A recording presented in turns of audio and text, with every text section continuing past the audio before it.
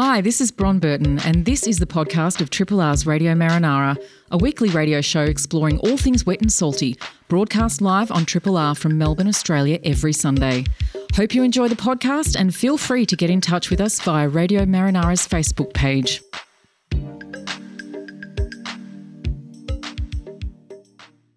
Good morning. It's 1 minute past 9. You are tuned to 102.7 3 Triple R. Maybe you're listening via rrr.org.au. This is Radio Marinara. We are the program about all things wet and salty, all of them. My name's I'm not Dr. Beach. I'm Bron Burton. How are you, Dr. Beach? I'm very well, Dr. Burton. You should rejoice in that PhD that you got. That was just a few years ago. Yeah, 5 or so. Yeah, no, I'm Dr. Beach and you're Dr. Burton. You're Bron Burton. I am. Lovely to see your cheery face this morning, Bron. Likewise. And Kent over there, behind the Perspex screens. For your safety. For our safety. For our safety. And wonderful Tim Thorpe, who's through, I think, 4 panes of glass in another studio. Thank you, Tim. He's waving. He's doing semaphore. So I think he is. Thank you, Tim, very much for Vital Bits. As ever, what a wonderful Vital Bits. I enjoyed a bit of Björk as I was coming up here this morning. I must have been getting my coffee at that time. I think you probably were. But I listened to a lot of it and it was a magnificent Vital Bits. Thank you very much, Andrew, for Sulphur Bits. You can catch Andrew next Sunday and you can catch Tim next Saturday at 6 a.m. Indeed. We have a massive show, Dr. Beach. We have a huge show. You've done all the heavy lifting with organising this week's show. Oh, yeah, I've been in the gym. Pint of Science. A couple of years ago, we might have been off to some pub venues to hear some scientists talk enthusiastically about their stuff over a lager or two.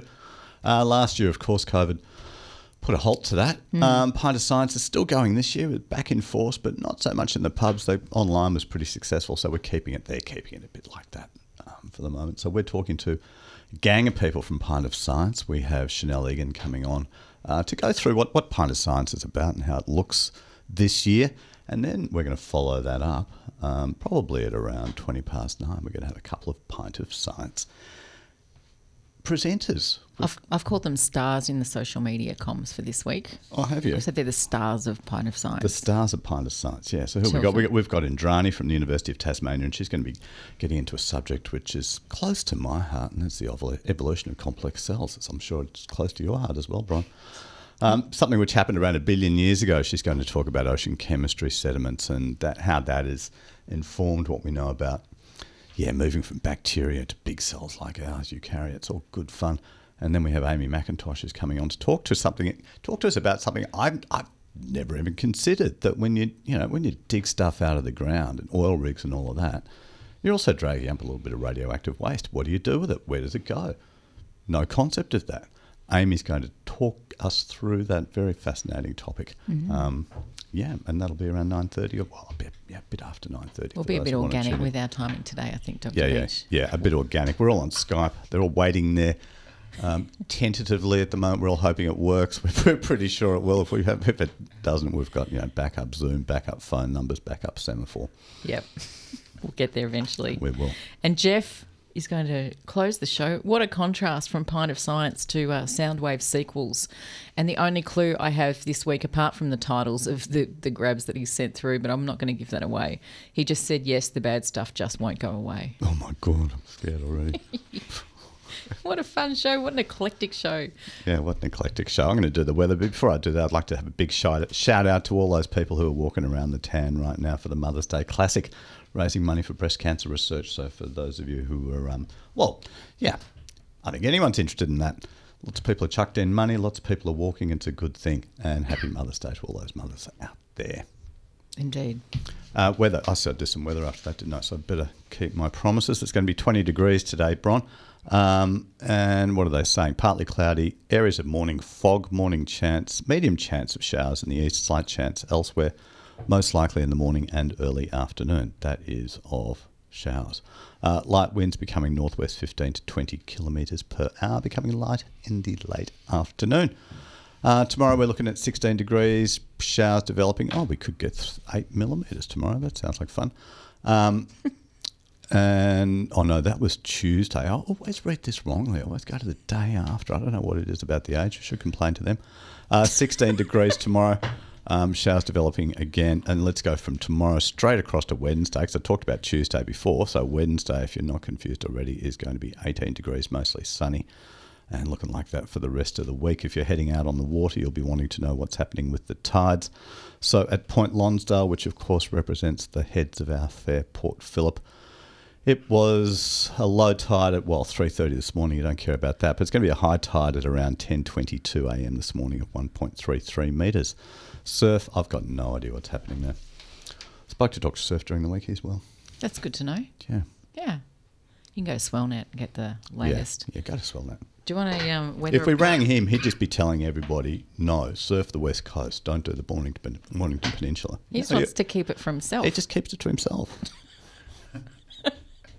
Patently obvious every time we get a surf report from Surf.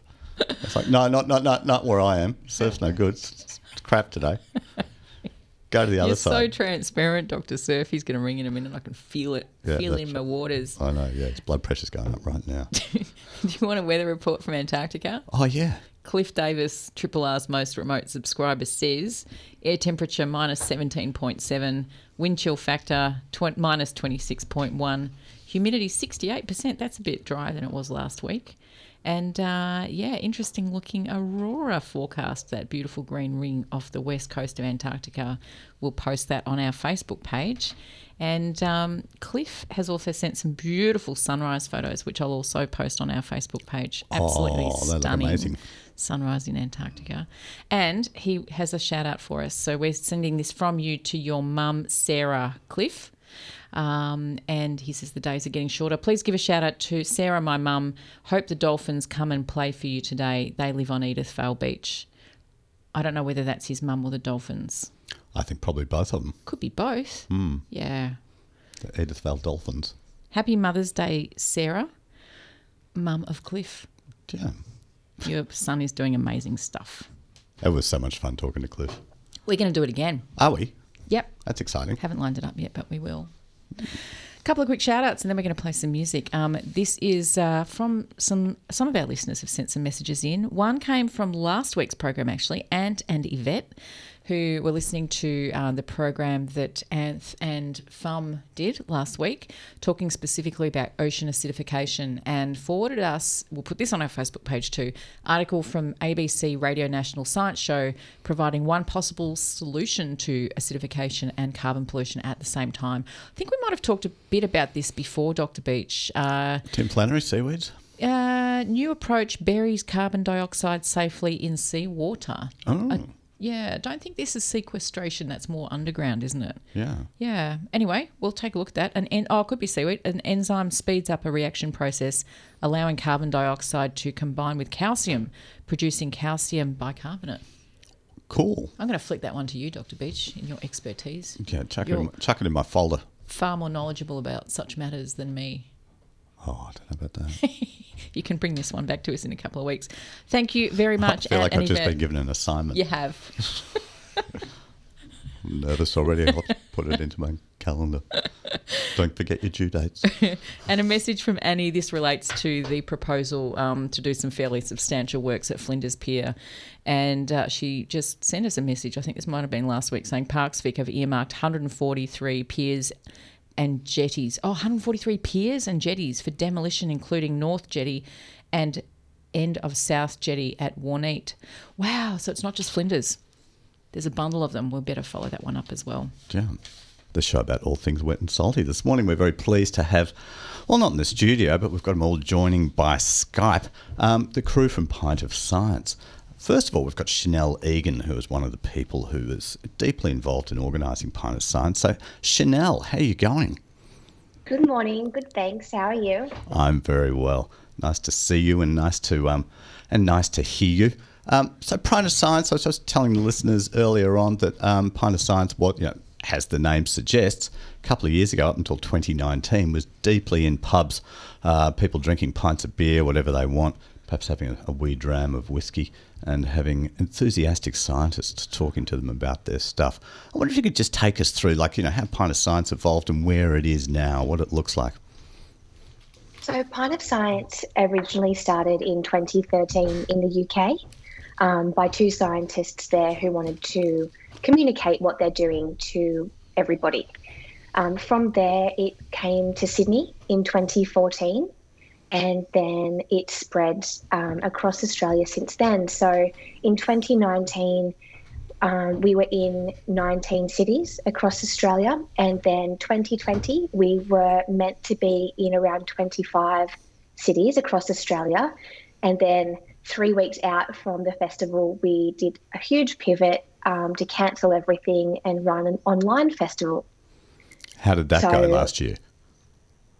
Really well. It was totally new to us. We've, had many years' experience of just being pub live events throughout the country.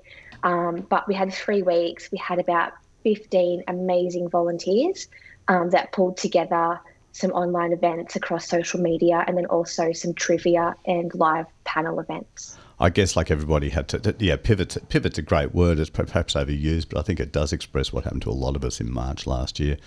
Any kind of educational institution, universities, schools, and all sorts of people, everybody in the workplace had to jump around and get themselves reorganised. But it sounds like you've done it really, really successfully. It's big congratulations to that whole team at Pint of Science. And of course, we here at Radio Mara love science communication. We think it's a very important thing, and it's great that you've had people out in the pubs, and you also had people doing this online.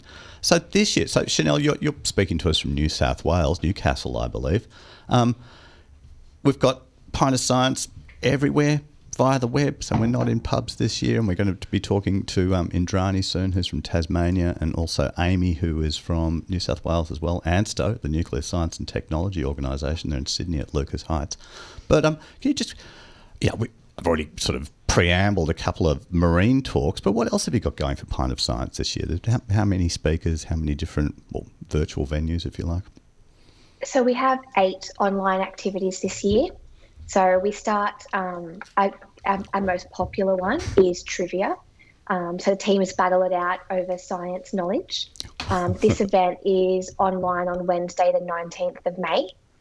And that will cover all 6 of our Pint of Science themes. So all of our content is grouped into 6 groups of atoms to galaxies, planet Earth, our body, beautiful mind, Tech Me Out, and our society.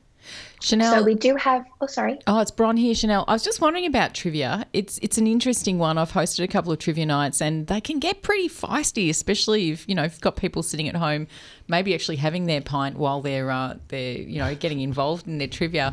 How are you going to go about resolving disputes? You've got such a wide and diverse range of subjects, and I think you'll get a few.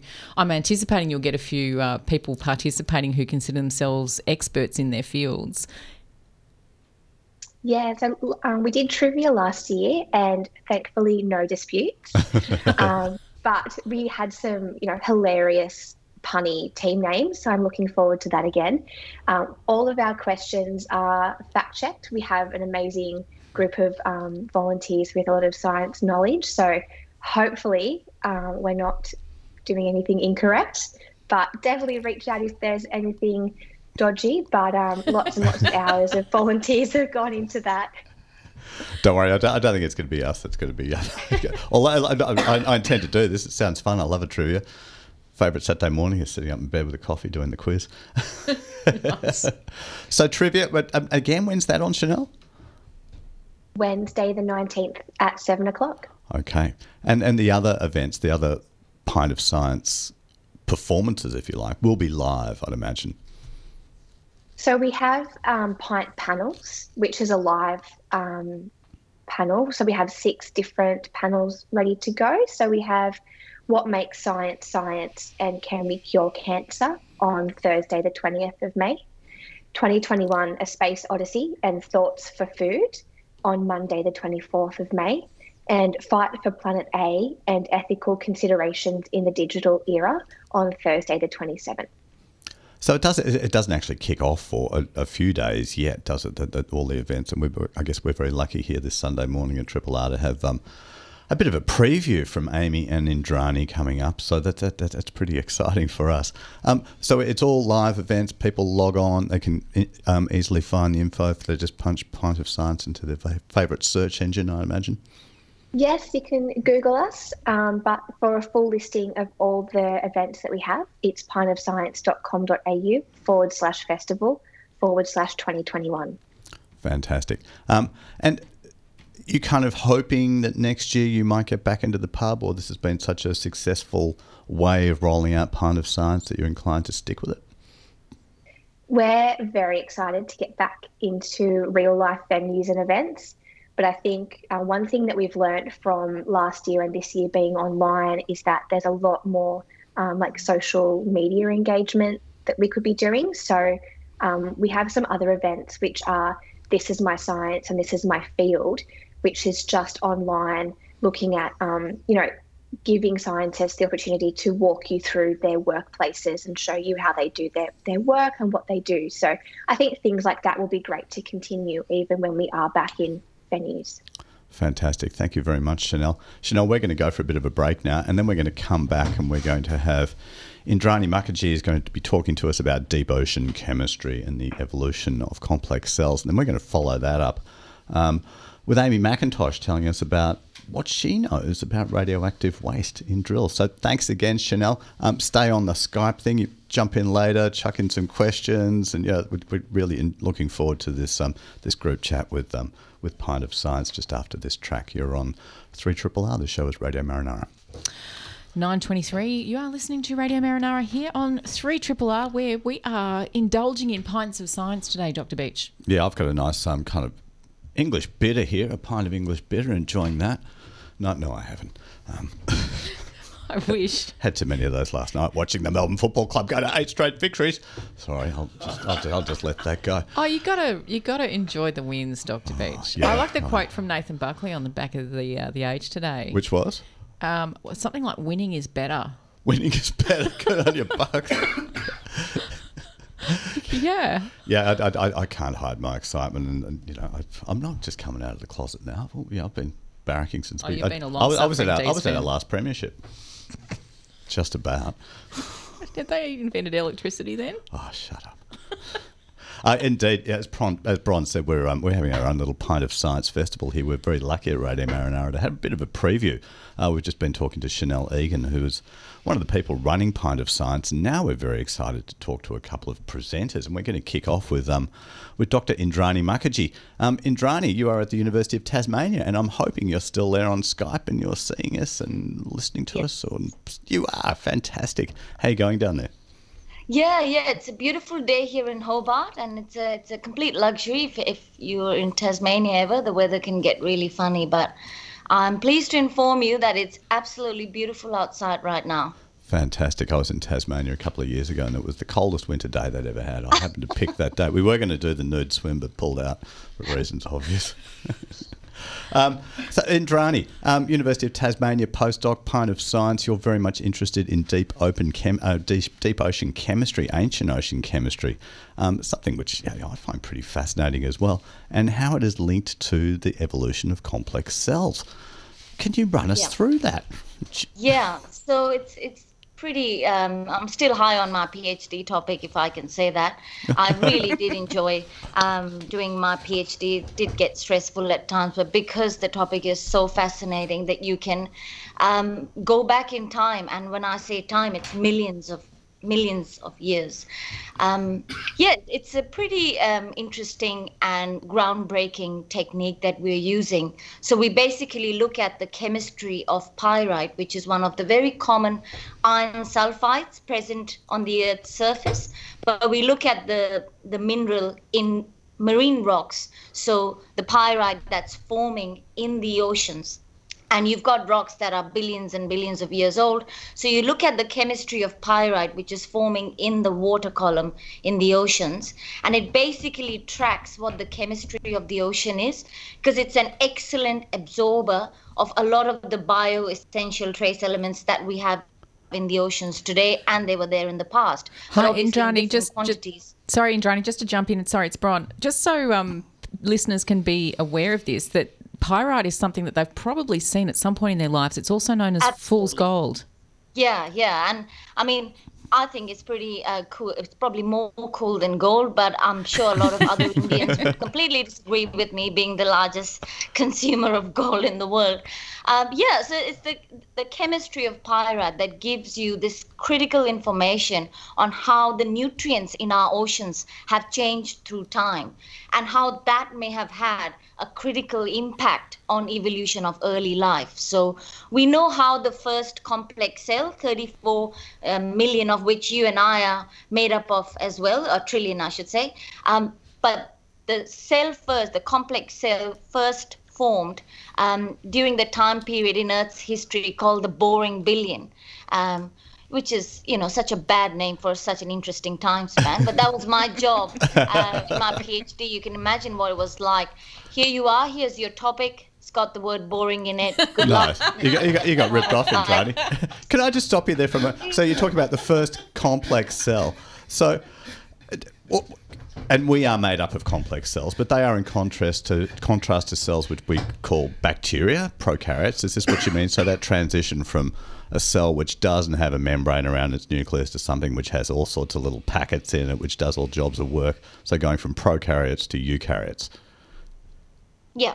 So that's probably the most important transition and most critical transition if you look at it in terms of a milestone in biological evolution, that transition from a very simple cell to a very complex one. Because without that, there would be no macroscopic life and nothing that we see on Earth today in terms of complex life, including us. So no plants, no animals, no fungi, none of that.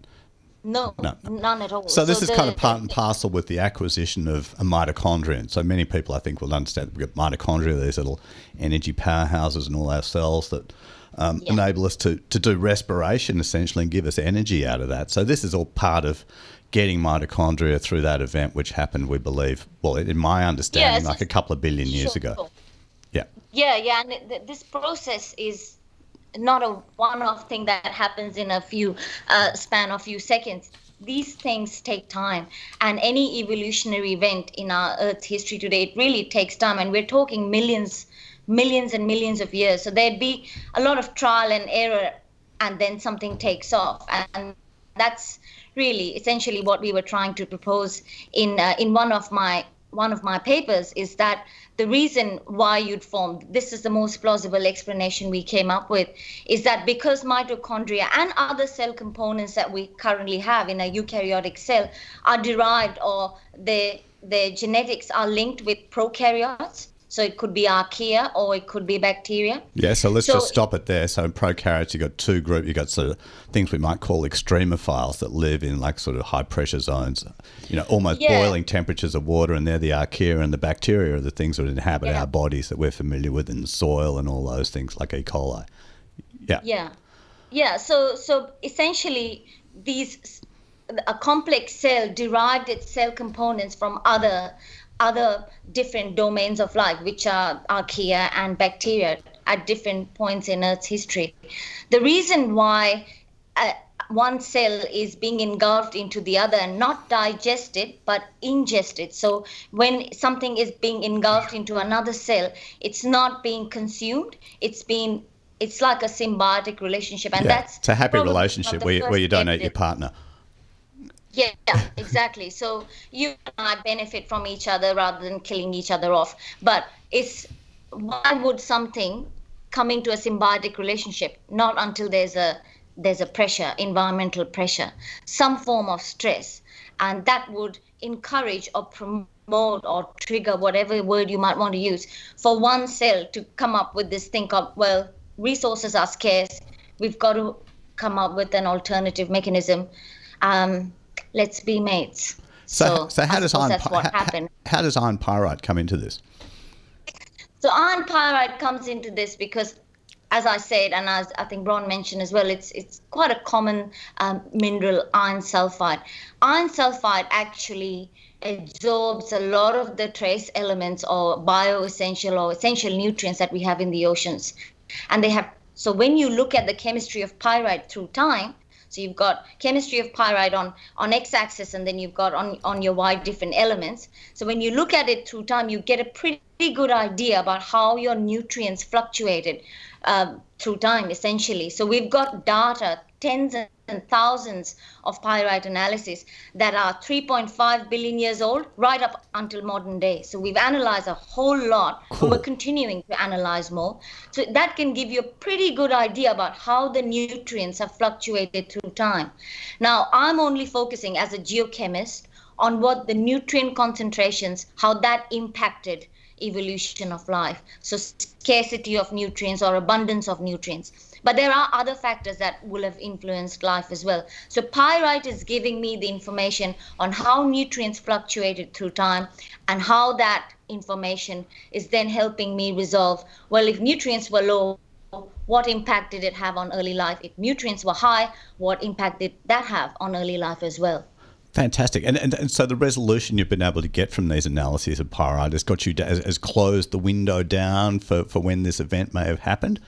Yeah, well, I think it's like I said, it's a very, very first order trend that we have through time. However, in a particular geological location, you can nail it down to millions of years, and that's not a big scale for us, by the way. Plus minus 3 or 4 million years is very common for geologists. Yeah. We don't think Earth has been here for 4.5 billion years or something. Yeah.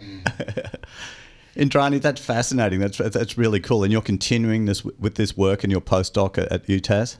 Yeah, I just would like to point out that, yes, I am able to continue. Guess why? Because the chemistry of pyrite is also used for other applications like finding zinc deposits in Australia. So that's why industry loves me as well. So that keeps my postdoc running, because not a lot of, if you know, the Australian Research Council grants are very, very hard to get. Yeah, but indeed. Industry money keeps me going, and that's because it's a crazy mineral. No wonder I love it more than gold. It gives you so valuable information because it helps you to vector. You can analyze pyrite from a mineral deposit. You can analyze pyrite away from a mineral deposit. That helps you with vectoring. And thanks God for that. Keeps me in a job. Yeah. Indrani, I have so many questions for you and we have to move on. I'm going to line up another time. I want to explore the concept of the boring billion because that's just blown my mind. I would love to talk to you about that. Yeah. Like I said, still high on my PhD. Yeah, and also the just that concept of what you were just talking about with pyrite being, because we talk a lot about bioindicators, biological indicators. This sounds like a geo-indicator. And yeah. Yeah, so let's park that. I hate that expression. You got me going with the whole pivot thing. Let's leave this one here because and we'll talk offline and organise another time for you to be on because there's so many questions I have for you. Sure. Thank you so much for having me. Talking to Chanel Egan, and then we just had Indrani McIntosh from the University of Tasmania taking us through, telling us about fascinating things about iron pyrite and what you can learn about that, about the evolution of cells. And now we have Amy McIntosh, who's a PhD candidate at ANSTO, which is the Australian Nuclear Science and Technology Organisation, at Lucas Heights in Sydney. Amy, how are you this morning? I'm very well, thank you. How are you? We're all well down here in Melbourne. How's things in Sydney? Not too bad, okay? Not too bad. Very cloudy and miserable today, as usual. Cloudy, yeah. Melbourne's beautiful. Sydney's always like that. Oh, yes. You have a really amazing topic for your PhD, something that I had no concept that it was even an issue, and this is radioactive waste in offshore infrastructure. So is that, from my humble understanding of it, this is about when we dig stuff out of the ground, when we're looking for exploring for, say off the northwest of Western Australia, we might be looking for oil and gas deposits. You've got to pull a certain amount of stuff out of the ground, and what's left over might have some radioactive contaminants in it, naturally occurring ones. Have I got that right? Absolutely, yes. So I just want to set the scene. I mean, because the topic is pretty heavy for a Sunday morning, especially on Mother's Day. So I'm just going to let everyone get in the mood. Let's say you're in Western Australia and you see a beautiful oil rig off the coast, and then you're just flying over the oil rig, and then you go down the pipes. This is actually bringing up the oil and gas, and you keep going down until you hit the deep sea where dark and murky. You see a few turtles, maybe some fish, and then you've got some prawns here and there. And within these pipes is the process, the extraction of oil and gas. But over time, as that's coming up the pipe, it's building up this kind of crystalline scale that is really pretty, but it's radioactive. Because in the Earth's crust, you've got uranium, and this is all naturally occurring. It's unlike what you find in incidences like Chernobyl or the power plants in Japan, where it's very much human kind of induced or human caused. So those ones. So that's radioactive, special radioactive isotopes that you can only make in a nuclear power station. Whereas there is, as you said, of course, we get all of our radioactive material from somewhere, and that's the Earth, like uranium and all of those things. But that comes up. So, yeah, just amazing. And so your PhD is looking at how much of that is there, how we deal with it, or pretty much like it's trying to solve like what the problem is. And what the problem is basically you have this kind of radioactive material in the pipes, and industry have to decide whether they want to leave these pipes in the ocean or if they have to remove them based on a whole assessment. So they have to look at if it's costly, if it's going to cause some effect to the workers that have to bring up because they'll get dosed. And a lot of people are uneducated, or they just don't know that the stuff they're bringing out could potentially cause them some health effects. And my side is looking at the environment.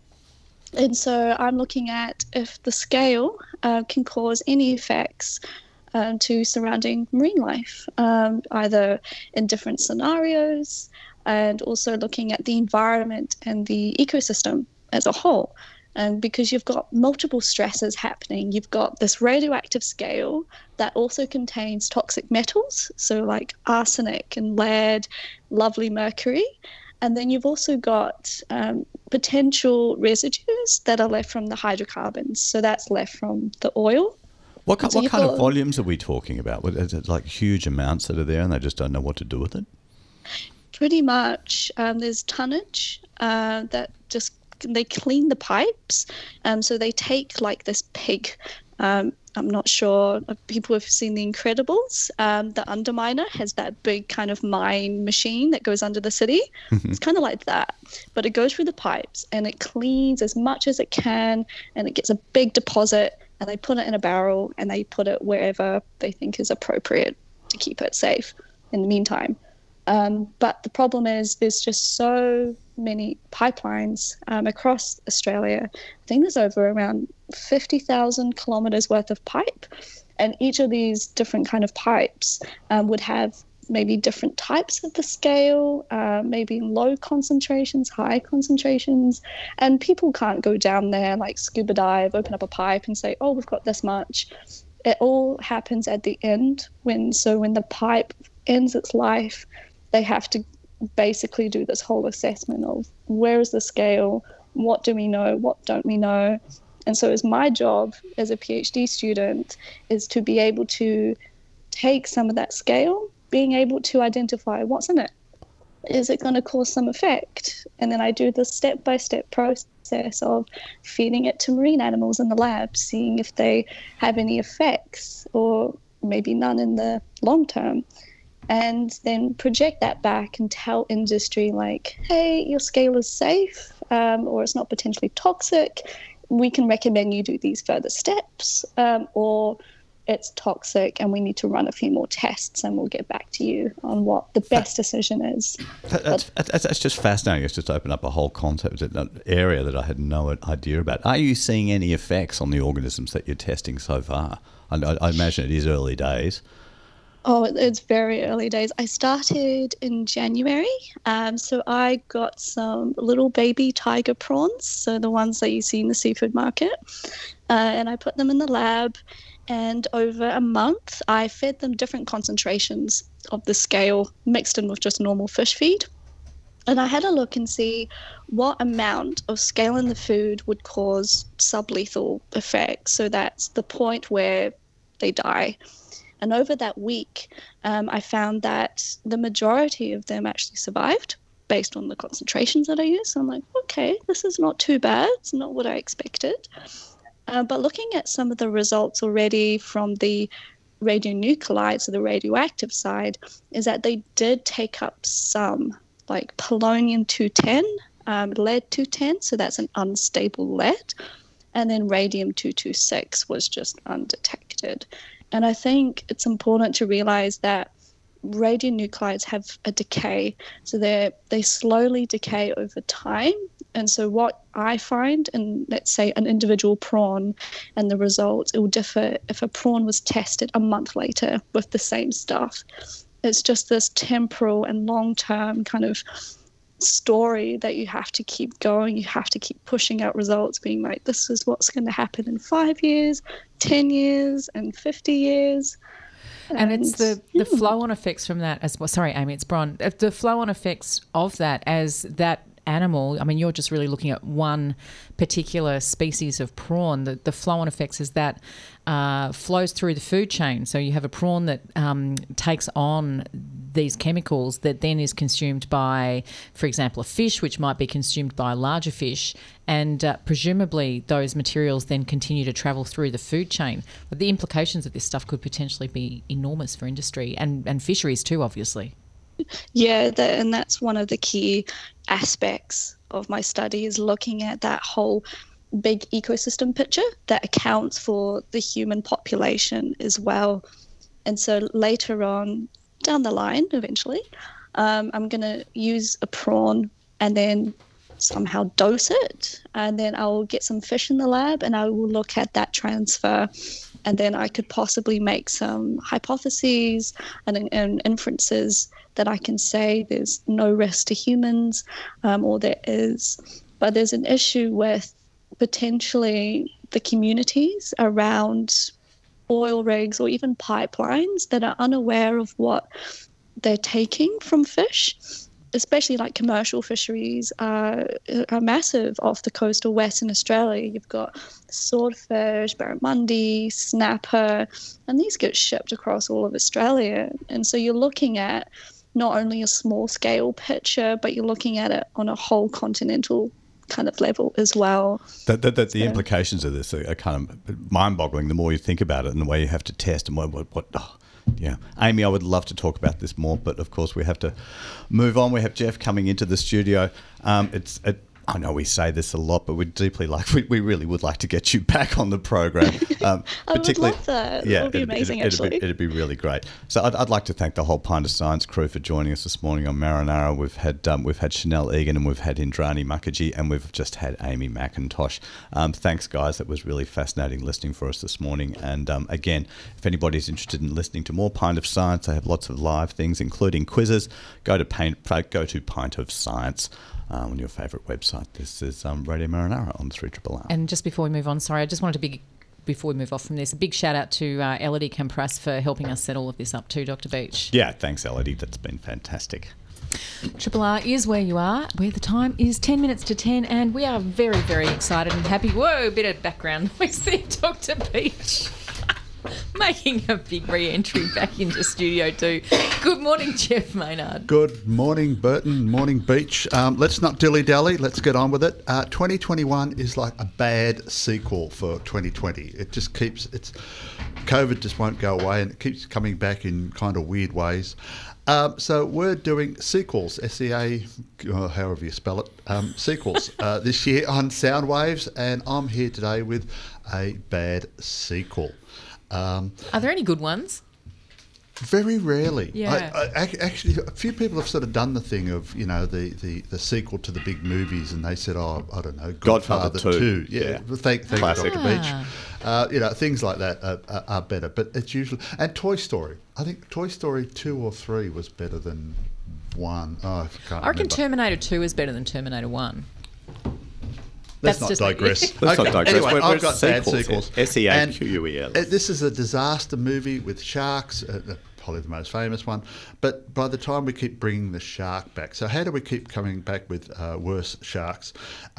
So what we're going to do is set up a sort of marine a marine park, a family-themed marine park, and have a disaster there. So the first thing we have to do with any marine park is what you need is a lot of cheap, underpaid workers with little shorts on and false smiles walking around. So let's have a listen to our getting ready. We enforce our dress code here, so keep your hair and nails trimmed. And please, don't alter your costumes. Once you've been fitted with your SeaWorld Guide apparel, the shorts are short enough. Show any cheek and you'll be back shoveling French fries. Now, let's continue with our welcome speech again. All together now. Welcome to SeaWorld, the world's largest marine life park.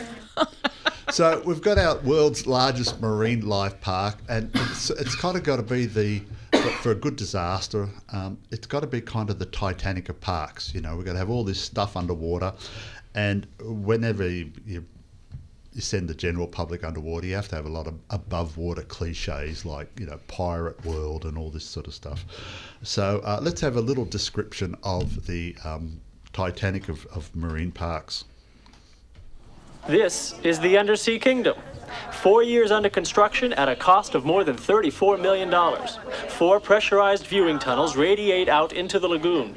There's the sunken Spanish galleon, Jonah's Marine Funhouse, the deep water coral forest, all connected to the hub, Central Control. And a deluxe restaurant and cocktail lounge, all 40 feet below the surface. The whole complex is built in our man-made lagoon, which is connected to the open ocean by a deep water channel. Are they possessed? Hey? It sounds like they're possessed in the background. Well, they sort of are. They're all trained as... Oh, the people in the background. Yeah. That's the girls in the little shorts still practicing their their mantras, welcome to SeaWorld, where the whole world comes to you and all that sort of stuff. Right. They're in the background sort of practicing their little speeches. The other thing we need with a good sort of follow-up disaster is...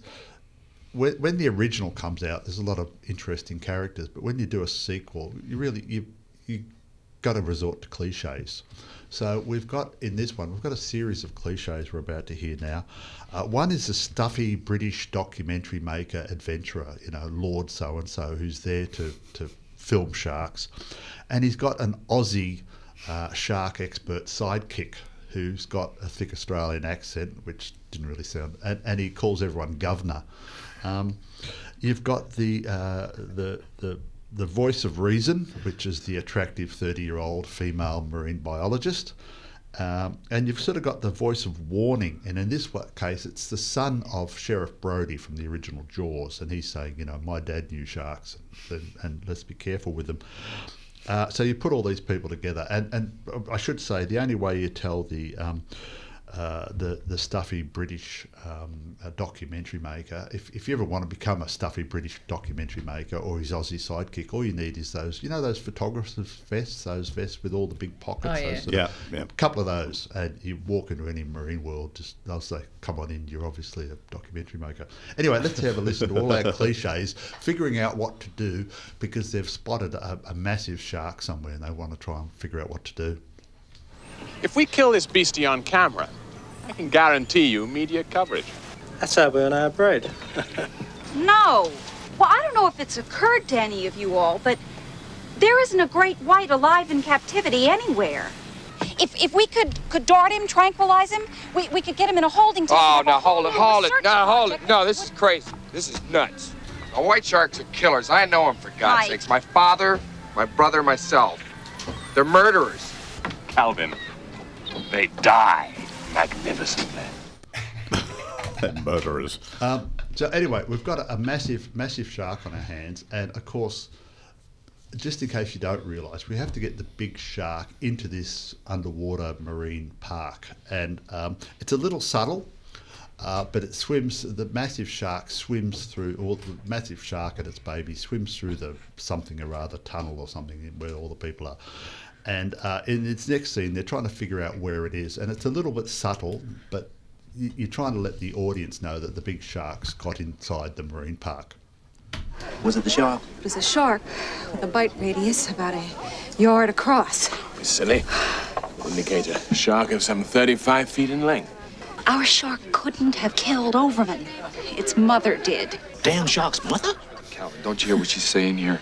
Now, if there is such an animal, she gave birth way out to sea and the baby swam through the sea gate that you left open, Brody. No. Overman was killed inside the park. The baby was caught inside the park. Its mother is inside the park. This is a Mother's Day edition, Jeff. Oh, I didn't think of that. That's perfect. The big Mother's Day shark. I thought this was all planned. No. Just say it is. It was planned. Yes. No. I spent days trying to find the right sort of little sound grabs to tie in with Mother's Day. There you go. And now we've got sort of Mother of Jaws or Jaws Mother something or other. Yeah. There we go. It's a bit like when a stranger calls, isn't it? The call's coming from inside the house. Yeah. So the shark's inside the park, and it's Jaws 3D, and that's the other way you know when a sequel's really getting bad, when they do a 3D version and people are sitting in the theatre, have to put on their little funny glasses, and music tells them when to put their glasses on, and the spear gun comes right at them or something. It's just dreadful. Jaws 3D. Jaws was great. Jaws 2 okay, and of course it was down there from there. So that's it. That's our sequel for this one. How many Jaws movies have they made? I think they made a 4. Okay. But they called it Jaws the Revenge, and Michael Caine got a gig in it, and they brought back Lorraine Bailey. And Lorraine Bailey? Yeah. From the Sullivans. From the Sullivans. Oh, well, one of them. Right. Who's the wife from Sheriff Brody, Mrs. Brody? Who's her? Lorraine Gary. Mrs. Sullivan, of course. That'd be fantastic. Lorraine Bailey and Michael Caine. I actually watched that. They're all food, Quiche Lorraine. And it was a Mother's Day classic. And it was a Mother's. Yeah, well, it was a Mother's. Yeah, well, the Sullivans. I mean, what's more Mother's Day than the Sullivans? Right, yeah, they filmed Jaws 4 down at the Retreat Hotel, remember? No, Jaws 4, the shark chases them around America or somewhere. It just goes. Jaws 4 was bad. Is Chevy chasing that Michael one? Caine have said, I never even watched it. I think it's all getting a bit silly. No, it's wonderful. My work here is done. Thank you, Jeff. You're welcome. Any clues for next time? None. Excellent. Absolutely none. Why fix what ain't Another broken? sequel. Yeah. Thank you, Dr. Beach. That's been a complete pleasure. And thank you, Kent, very much. And thanks to all our guests today, Chanel Egan, Indrani Mukherjee and Amy McIntosh. Pint of Science. On next week's program, Kate is going to be in with a special guest talking about social structures in stingray populations. Author of a new paper, Rex Hunter, will be in. Plus, we'll have Dr. David Hocking from Monash University talking about the evolution of swimming in seals. So already a wonderful program lined up for you. Stay tuned for Radiotherapy. Dr. Mal, I believe. Hi, this is Bron Burton. Thanks for listening to the podcast of Triple R's Radio Marinara, a weekly radio show exploring all things wet and salty, broadcast live on Triple R from Melbourne, Australia every Sunday. Hope you enjoy the podcast and feel free to get in touch with us via Radio Marinara's Facebook page.